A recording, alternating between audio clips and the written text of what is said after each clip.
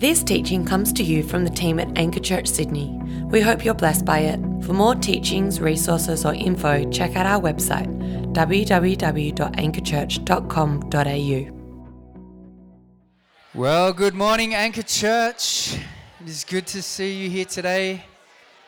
My name is Matt, lead pastor here at Anchor, part of the Erskineville Gospel Community, or one of the 3 gospel communities that meet in Erskineville these days, which is great. Hey, it's really good to see you here this morning, especially if you're new visiting. Welcome. Hope you are really blessed. We really do hope you stay forever. This is a family. We're a big family here at Anchor, and we'd love to welcome you if you're new. So please do come to the Connect course on the 14th of August. We'd love to see you there. A couple of quick things you would have noticed on your chair this morning is also our triplets guide. And we've put a lot of work and effort into them. So please don't leave them there. Please take them home. That is a resource for you. It's a really handy resource. You can stick that in your Bible. You can use that for your triplet. It's got the 4 questions in there. It's got the tree diagram, that training tool that Hope trains us with. So please take that along. Talk to your GC leaders about triplets. Triplets are really about what it looks like for us to make disciples. We're a church about making disciples who make disciples who make disciples. And that doesn't just happen by sitting in a pew on a Sunday or a red chair. We don't really have pews. A comfy red chair. Or attending a small group midweek. It really looks like life on life. And so triplet is the most intimate context where that happens, where you can be known, where you can know each other, and where you can apply the gospel specifically to someone's circumstance and heart and wrestles and struggles. And so I'm in 2 triplets actually. I'm in one with Dave and Aiden. It's been a long-standing triplet, and I'm also in a triplet with 2 other guys, James and James, from my gospel community. So triplets are amazing. So if you're not in one, we'd encourage you to get in one. And we all know how amazing Hope is. And so do not miss that training on the 13th of August. She does such a brilliant job. So if you want to find out more about triplets, if you want to be equipped to be in one, then don't miss that course. The other thing I just wanted to talk about quickly this morning is Dylan mentioned that we need some extra toddlers helpers. Now that's because 3 of our 4 toddlers teachers are mums who are pregnant. And so they're about to have babies in the next few weeks. And so we need to replace some of those mums. But it's not just about filling a vacant spot. We want people who love kids and feel called to do this. Our vision here is making disciples. And really what Toddlers is about is making really little, cute disciples of Jesus. It's such a wonderful privilege to do that. And there are fewer ministries at Anchor that are more significant and important than this one as we partner with parents in seeking to nurture the faith of our young ones, from our little kids in toddlers to our kids in primary school program. And so please consider doing that. If you're not serving in a ministry, or if you would like to serve in that way, then we would love to hear from you. Please talk to Arnaldo this morning. He's down the front here. He would love to chat to you about that. Such a significant ministry. We also need helpers for our creche program. So part of the creche program is that as we continue to grow as a church, there just becomes more and more needs, and we've got heaps of mums who are in here with their kids, and so that is available for our mums, nursing mums who can leave their kids there and listen to a sermon, and dads who can listen to a sermon for a whole 40 minutes without being distracted. What an amazing thing for a parent who's not done that for 12 months. You don't understand how significant that can be for someone. So if you are passionate about kids, then please talk to Arnaldo about that. We would love to get you plugged in. Well, we're going to be looking at Acts chapter 8 this morning. Is that it? Have I said everything I wanted to say? I think so. I'm a bit scattered. We've all had laryngitis this week in the Sparks home, and I think I'm the last person to go down. So I've had lots of texts this morning saying I'm praying for your voice. So you can pray now that my voice holds up. But we're going to look at Acts chapter 8 this morning. So if you've got a Bible, go to Acts chapter 8. We're going to go from verse 4 to 25. We look at this really significant moment as the gospel goes from, this is the first moment the gospel breaks outside of the Jewish people, Jerusalem, Judea, and today we're looking at that move to Samaria. So Acts chapter 8. If you've got a Bible, you can go there. But I wanted to start off with this. I don't know if this is just me, if anyone else ever experiences this sense of anxiety, but every time I plug my phone into my computer to back it up, I have this moment of freak out because I don't quite understand what my Mac does with my phone, but it always makes me nervous because when it plugs in, all these warnings come up. It wants to take all of my photos and put them in iPhoto and then wipe them all or keep some and do this and do that. And then it wants to do my apps and everything else that's on my phone. And I'm always freaking out that I'm going to end up losing all of these important things on my phone. Just me? All right, I take it that I'm getting kind of a bit old and technophobic and don't quite understand what's happening, but what that is called syncing, right? Where you sync your phone, and there's different ways of doing that. One way of syncing is that everything that's on your phone and everything that's on your computer are blended together and mashed together so that everything's on all of your devices. That's one version of syncing. Another version is where you take all of what's on one device and it completely replaces what is on another device. Now, all of you tech guys can correct me if that's a really ignorant understanding of what syncing looks like, but I just tend to get a bit nervous when I plug my phone into my computer, and I realize I need to do that more often because when you don't, you lose everything. So back up your phone. But I was also thinking about how this works in the context of dog breeding. Now, again, I'm not a vet scientist, but there's blending and syncing and hybriding that occurs in the breeding of dogs, right? And so you take one purebred dog and another purebred dog and you crossbreed them and you get a crossbred dog or a hybrid dog. I don't even know what it is these days, but there are a number of really interesting names for these dogs. So when you cross a Labrador and a poodle, you get a Labradoodle. Or when you cross a mini Schnauzer and a poodle, you get a Schnoodle. When you cross a pug and a beagle, you get a Puggle. And this one's my favorite one, and it's almost too naughty to say, but you cross a golden retriever and a poodle, and you get a golden doodle. And there's way more, and I'm sure you could probably just make some up, because it seems like what they do with these things. But there's a big difference between a purebred and a crossbreed or a hybrid dog. One is pure in its ancestry and origin, and one is mixed and blended and synced. And as we come to Acts chapter 8 this morning, we're faced with this question of what is going to happen when the gospel crosses a cultural and geographical boundary and moves from Judea and Jerusalem into Samaria. Will we find syncing and blending of faith and culture? Or will we find a purity of the gospel like we have seen happening so far? Now, in the case of Samaria, this is vitally important to their story, to their narrative. And this is crucial to the ongoing mission of the gospel that God has said will go from Jerusalem to the ends of the earth. So the context is, we left off last week, the very first martyr was murdered. Stephen was murdered for his blasphemous vision of Jesus, who stood as a witness to receive the first martyr. And we saw that persecution broke out against the church, and that the church was scattered as Paul went from house to imprison Christians. And the Christians fled Jerusalem, and they left, and they resettled in the regions around Jerusalem. And one of those regions is Samaria, and Philip is there. And so we pick our story up in Acts chapter 4, in Acts chapter 8, verse 4, as Philip begins to preach the gospel to Samaria for the first time. This is a significant moment. Remember Acts chapter 1, verse 8, Jesus promises to the disciples, you will be my witnesses in Jerusalem, Judea, Samaria, and to the ends of the earth. And so we get to that moment. So if you've got a Bible, go to Acts chapter 8, verse 4. Acts chapter 8, verse 4. And I think you can follow along. Yes, there we go. Acts chapter 8, verse 4. Now those who were scattered went about preaching the word. Philip went down to the city of Samaria and proclaimed to them the Christ. And the crowds with one accord paid attention to what was being said by Philip.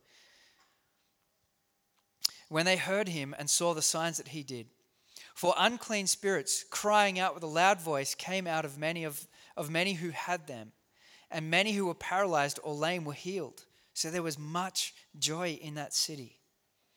But there was a man named Simon, who had previously practiced magic in the city and amazed the people of Samaria, saying that he himself was somebody great. They all paid attention to him from the least to the greatest, saying, "This man is the power of God that is called great." And they paid attention to him because for a long time he had amazed them with his magic. But when they believed Philip as he preached the good news about the kingdom of God and the name of Jesus, they were baptized, both men and women. Even Simon himself believed, and after being baptized, he continued with Philip. And seeing signs and great miracles performed, he was amazed. Now when the apostles at Jerusalem heard that Samaria had received the word of God, they sent to them Peter and John. Now interestingly, John's important because in the Luke chapter 9, I think it is, Jesus sends the disciples out into Samaria, and John goes, and the Samaritans reject the gospel, and John comes back and he says, "Jesus, should we call down thunder or lightning from heaven to destroy them?" Jesus says, "Just chill, John. We're not about thunder and lightning from heaven. We're about preaching the good news."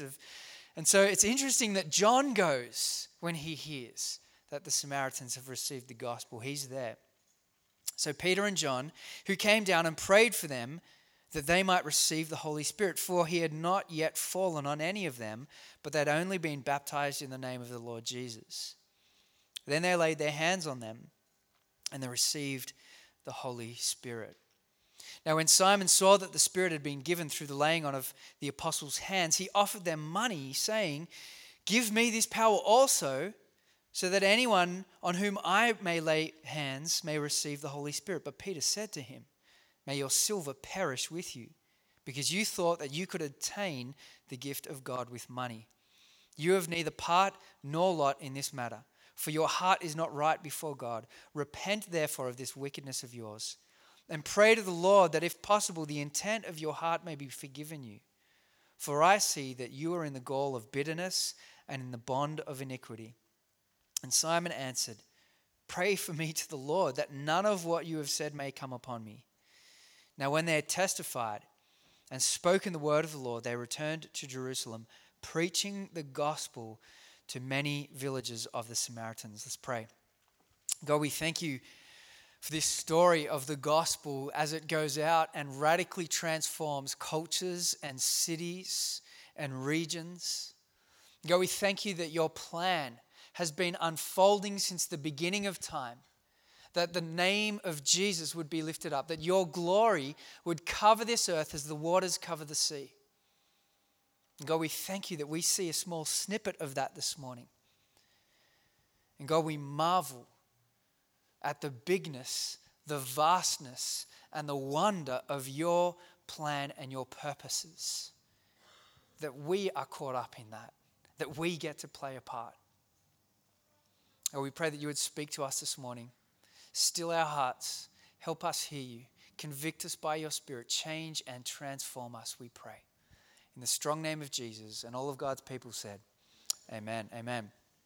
So we see here this momentous occasion as the gospel goes from Jerusalem and Judea into Samaria for the first time. And a number of Samaritans, it said there, believe. They hear the gospel. They hear Philip proclaiming this gospel of Jesus who died on the cross and rose again.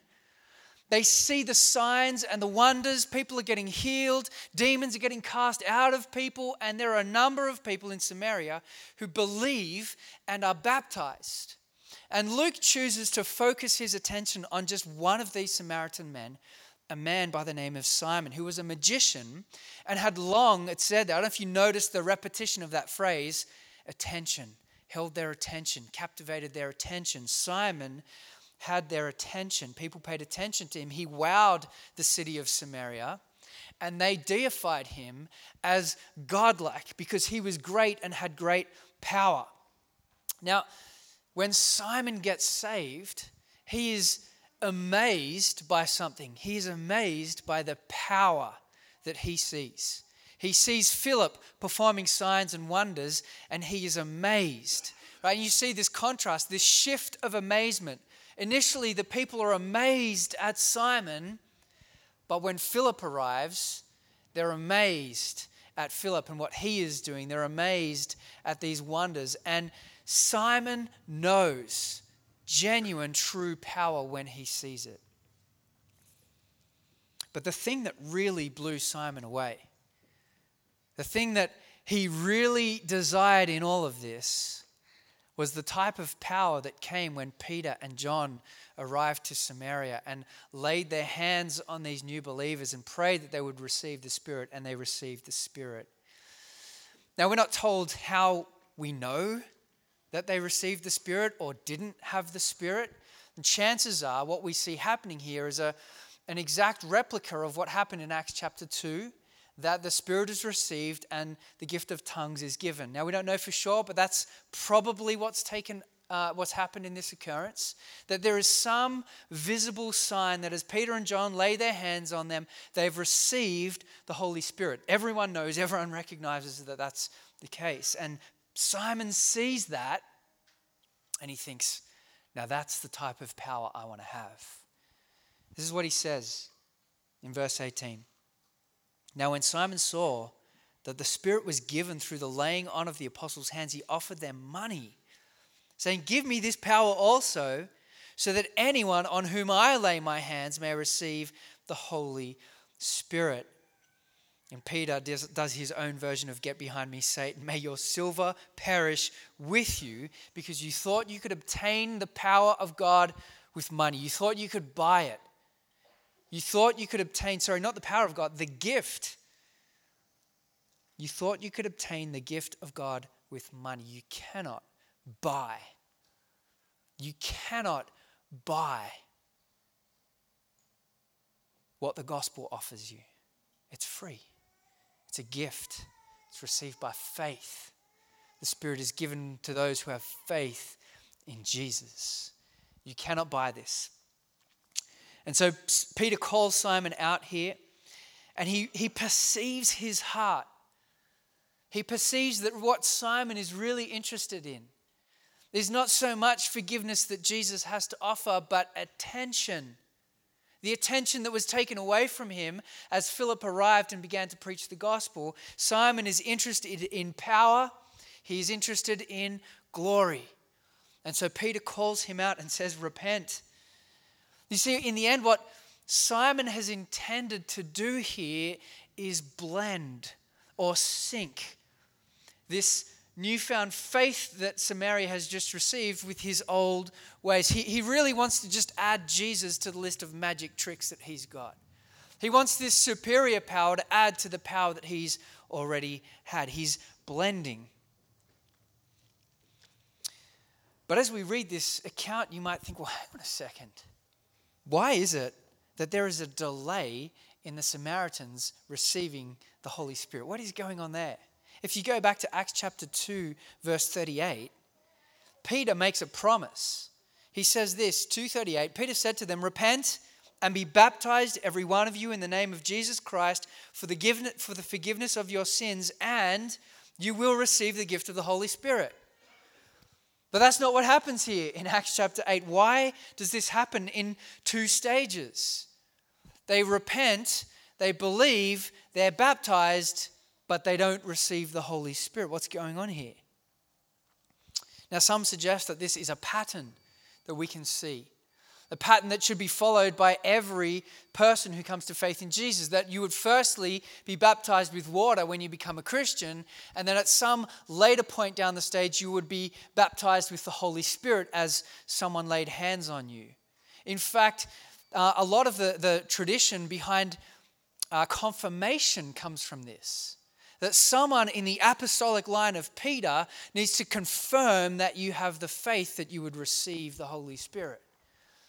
And so some would try and build a pattern out of this, that there is this twofold stage to coming to faith. There are two stages of Christianity, that you are baptized in water, but more importantly, you're baptized in the Holy Spirit. Now, I don't think that's exactly what's happening here. And we don't really have the time to unpack this. This is a sermon I preached in the Holy Spirit series called The Baptism of the Holy Spirit. You can go back and search for that online, download that, listen to that. I think it was an hour and 10 minutes. It was way too long, but it covers all of this. So I think the best answer as to what is happening here in Acts chapter 8 is that God has intentionally delayed the giving of the Spirit in this moment for the sake of preserving unity. You see, there is a historic and momentous divide between the Jews and the Samaritans. There is hostility that has existed for centuries between these two nations. So much so that if you were a Jew and needed to travel from the north to Jerusalem, the fastest route would be to go directly through Samaria. But because the Jews hated the Samaritans so much, they took a longer route and went around to avoid the people and the nation in the city. There was so much hatred between these two groups of people that there is a real potential risk of division entering the early church in this moment.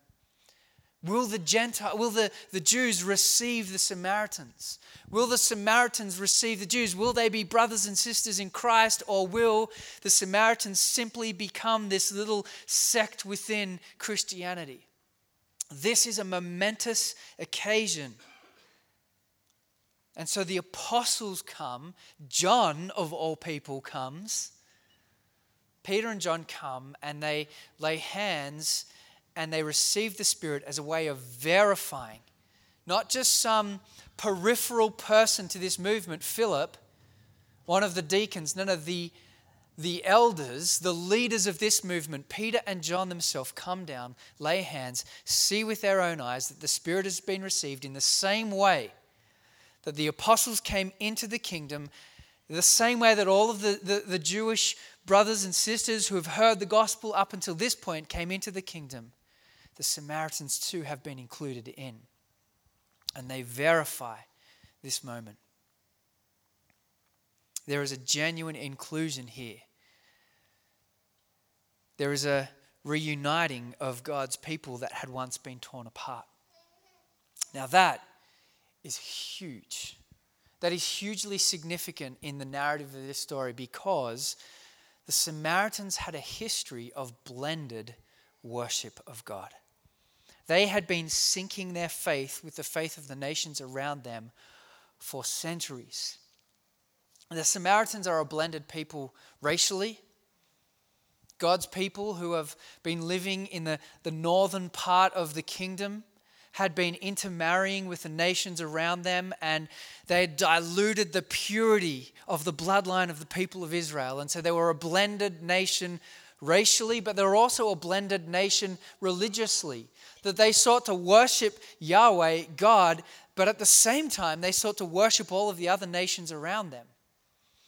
They're a blended, sinking nation. And so what I want to do this morning is give you another history lesson. I know last week was a massive just run through the Old Testament story as Stephen rehearsed God's presence in the temple and the law through Moses. And so this morning I want to give you another history lesson. And so I'm sorry, but I'm not sorry, because Bible history is amazing. So here we go, this little history lesson for you. Because of Solomon's sin, King Solomon, because of his sin, the punishment that God sent was there was a division in the 12 tribes of Israel. There were the northern tribes and the southern tribes of Israel, and there was division that occurred. And the line of David, the Davidic ruled the southern tribes of Judah, and then the northern tribes, the kings of the northern tribes, placed Jeroboam as their king over their tribes. And Samaritans are seen as the result of the idolatrous decisions and implementations that Jeroboam made as a king. So come back to 1 Kings chapter 12 with me. 1 Kings 12:26. This is Jeroboam's leadership leading Israel into idolatry. He says this, Jeroboam said in his heart, "Now the kingdom will turn back to the house of David. If this people go up to offer sacrifices in the temple of the Lord at Jerusalem, then the heart of this people will turn again to their Lord, to Rehoboam, king of Judah. and they will kill me and return to Rehoboam, king of Judah. So the king took counsel and made what? 2 calves of gold. And he said to the people, you have gone up to Jerusalem long enough. Such a long journey. So much effort.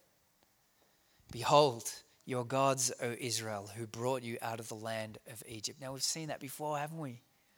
It's a repetition of the sin of Aaron and the people as they waited for Moses as he was receiving the law on Mount Sinai. In their impatience, they melt their gold and ask Aaron to make them a god to worship. And here Jeroboam repeats the sin of his forefathers, and he blends the worship of Yahweh with the worship of idols.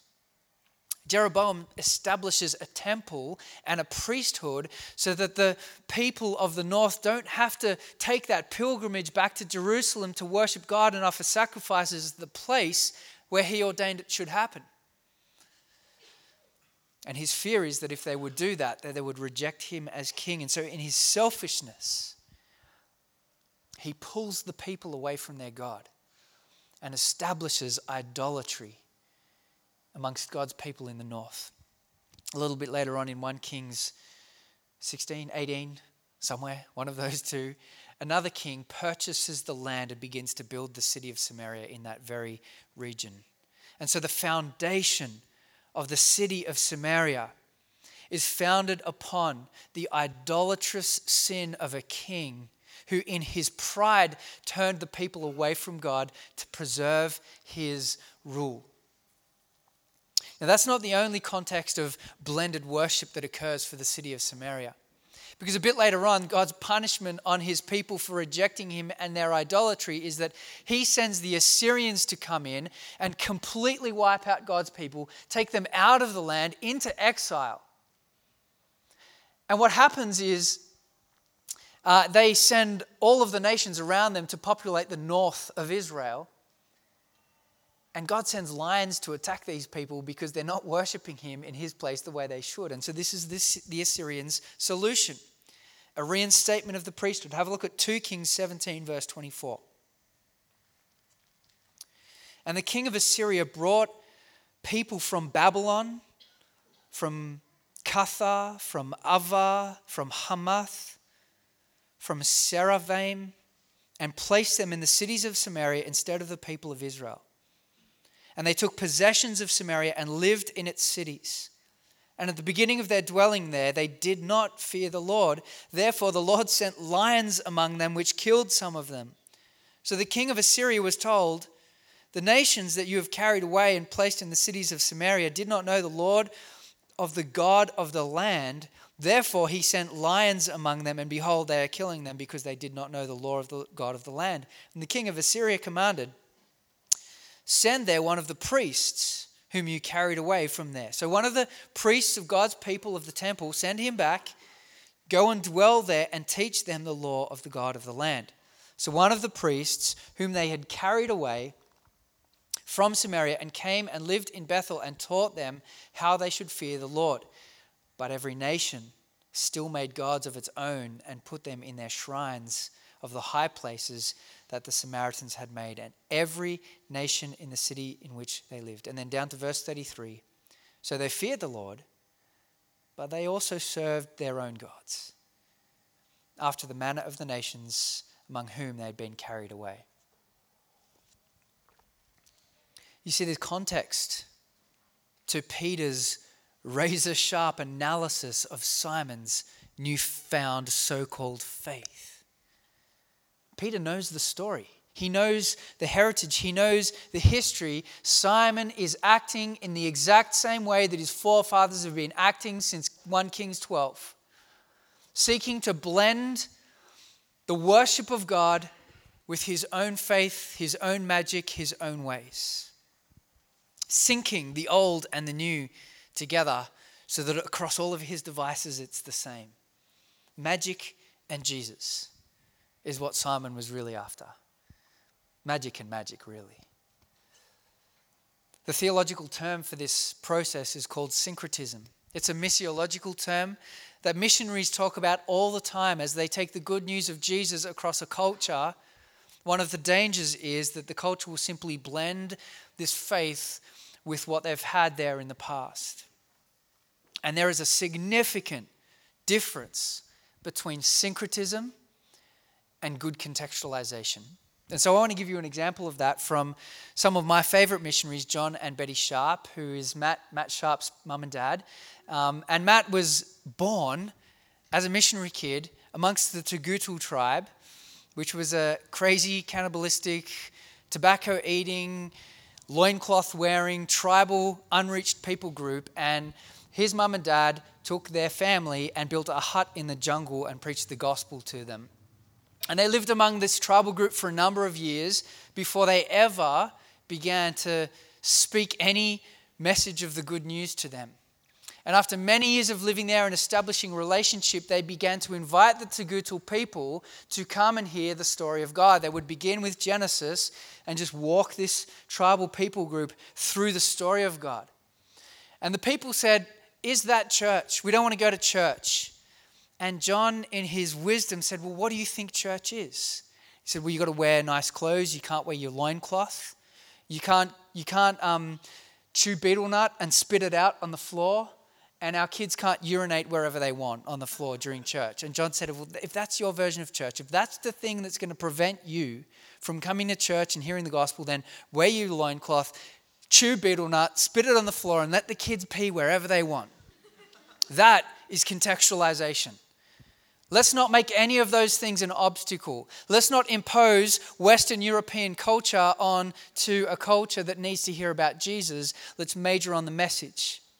But what they didn't do was say, "And as far as it goes with your cannibalistic tendencies that you've had in the past, you can keep eating people and worshiping Jesus. That's all good," right? They didn't do that. I don't even know if they were cannibals. Matt, are you here? Were they cannibals? They were pretty brutal anyway. I don't think Matt's here. But that's not what they said, right? They said, here is a line in the sand. You cannot blend faith in Jesus and your old ways. You cannot blend voodoo and the gospel. That is syncretism.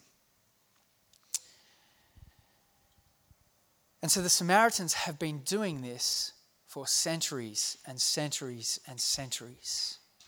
And so as the gospel comes to this new geographic area, this is a vastly significant moment. What will God do? How will the people respond? What will happen? Well, we ought to know what should happen. God told us what was going to happen because God had a very clear plan for the people of Samaria.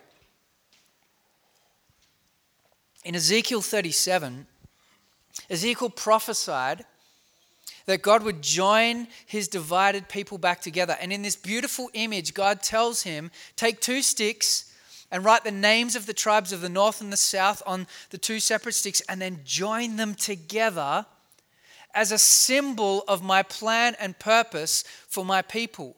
That the people who were once divided will be brought back together. And this is what it says in Ezekiel 37 verse 21, I think. 21. Thus says the Lord God, behold, I will take the people of Israel from the nations among which they have gone, and I will gather them from all around and bring them to their own land, and I will make them one nation in the land on the mountains of Israel. And one king will be their king over them all. And they shall no longer be 2 nations, no longer divided into 2 kingdoms. They shall not defile themselves any more with their idols and their detestable things or with any of their transgressions, but I will save them from all the backsliding in which they have sinned and will cleanse them, and they shall be my people and I will be their God. Isn't that incredible? So as we go back to Acts chapter 1 verse 8 and remind ourselves of the plan that Jesus said was going to take place. You will be my witnesses in Jerusalem, in Judea, in Samaria. whoa, all of a sudden that carries a lot more significance, doesn't it? This isn't just a cultural and geographic boundary that the gospel is leaping over. This is a momentous purpose marker, that God had a plan. And the sin and idolatry of Israel did not thwart it or destroy it. That he had a plan to reunite his people. You see how crazy big God's plans are? That's phenomenal. It's crazy. Here's the deal. You'll never understand the New Testament with wonderful richness until you understand the Old. When you understand the story of the Old Testament, it makes things like this come alive, because all of a sudden you realize there's so much significance to this moment. That God had a plan. That he had a plan in the very moment that Jeroboam, in his heart, to preserve his own rule, led the people of God astray into idolatry. God had a plan. As the kingdom was torn in two, God had a plan. And you and I are a part of that plan, that incredible plan that God has forged in his heart before the foundations of the earth to lift up the name of Jesus. We are a part of something significant, vastly significant. Nations, kings, rulers, epochs, and eras are all a part of God's beautiful plan. That his glory would cover the face of the earth. That all tribes and nations and tongues would bow their knee to Jesus and worship him. And you and I get to play a part in that plan. And here's the deal. The plan's not over. God's not done. He's not finished. He's got more work for us to do. He's got more for this city, for this nation, for our world in our time that has turned its back on God and worshipped idols. You know, this story tells me that the gospel has no middle ground. There's no sitting on the fence when it comes to Jesus. There's no blending that can take place. There's no sinking. Following Jesus is an all or nothing thing. And I think the Thessalonians are a beautiful example of the type of transformation that ought to take place. Because Paul says that their testimony is that they turned from idols and worshiped the true and living God. That's a beautiful picture of what the gospel does. It turns people from idols to worship the true and living God. The gospel radically changes us.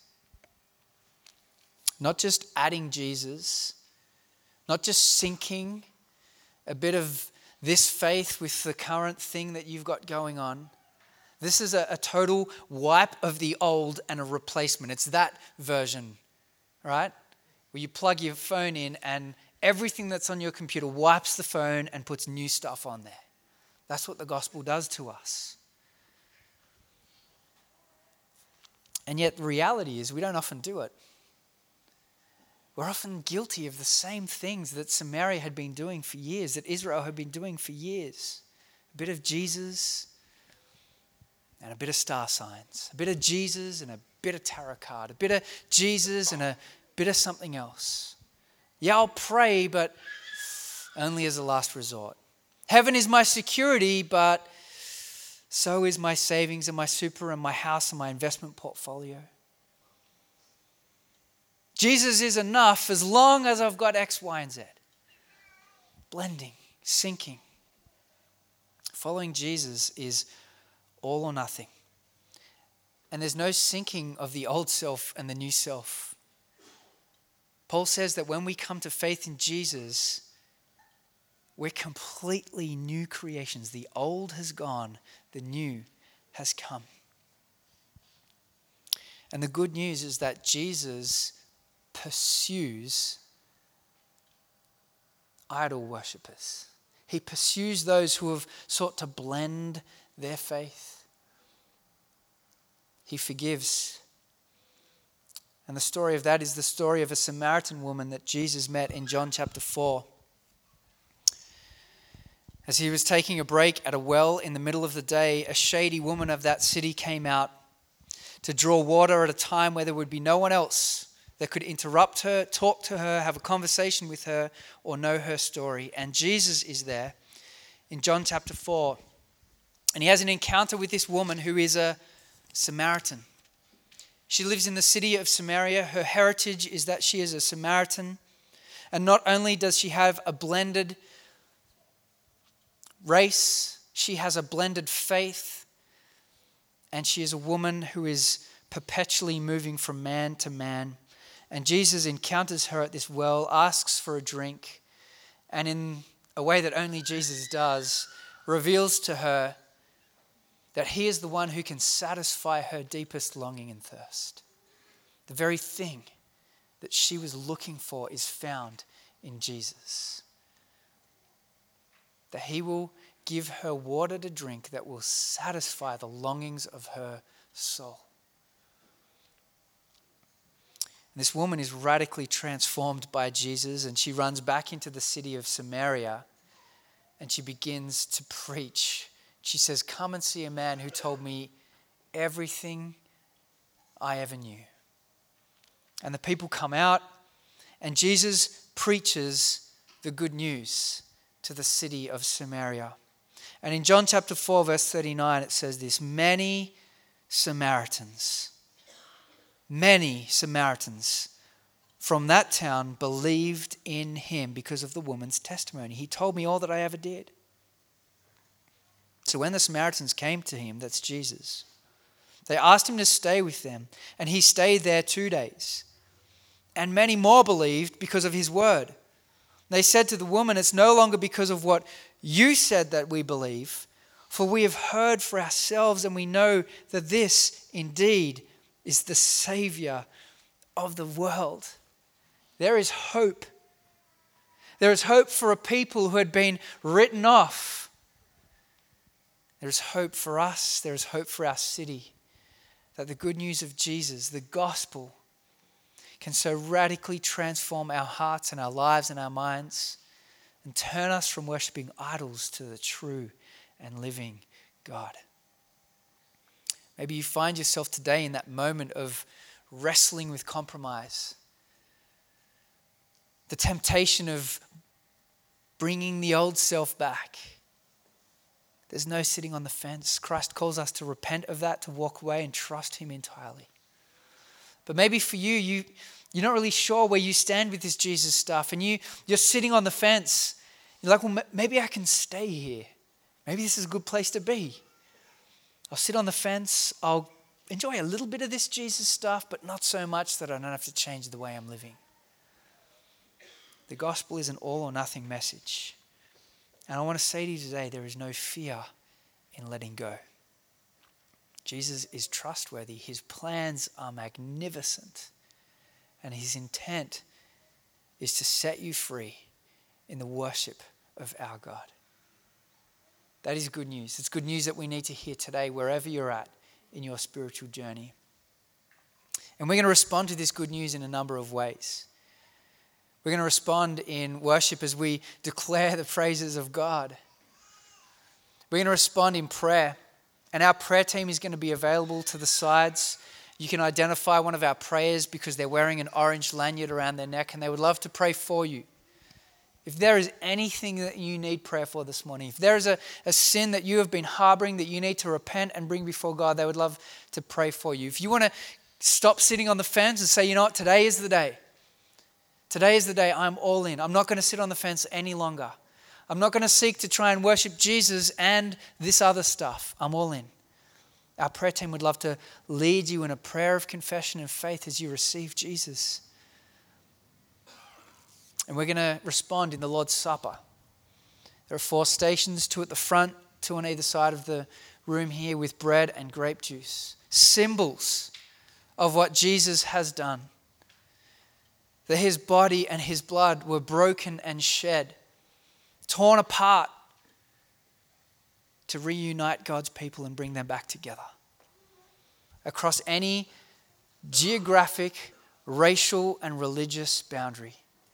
That we could have an eclectic people here that would worship Jesus from all sorts of backgrounds, from all sorts of socio-economic backgrounds. Because this is a small picture of what God's beautiful purpose and plan is. Every tribe, tongue, and nation worshiping around the throne and the Lamb. And so we're going to respond by doing that. That's a meal for those of you who love Jesus, who call yourself a follower. We invite you to come and dip the bread into the grape juice. Eat it, remembering the good news of the gospel. So I'm going to pray. We're going to celebrate. We're going to worship that we are a part of God's good, perfect, wonderful, magnificent, world-changing plan. Yeah? Let's pray. God, we thank you. We thank you, God, that your plan has spanned epochs and eras and millennia and centuries. God, we thank you that your plan is good. We thank you that you have been patient in it. We thank you that you call us out of our darkness, out of our idolatry, out of our sin, to worship you. God, we pray where we find ourselves leaning back into the old ways, seeking to blend. We pray that you'd help us to walk away from that, knowing that you are enough, that you're trustworthy. For those who find themselves sitting on the fence this morning, God, I pray that you would help them to see that there is no fear in letting go and running to the arms of Jesus and experiencing your mercy, your grace, your forgiveness. God, we thank you that you're a God who invites us to be part of your magnificent purposes. We pray that you would help us to be your light, your alternative city within a city here, for your glory, for the sake of the city around us and for our joy. We pray it in Jesus' strong name. And God's people said, amen.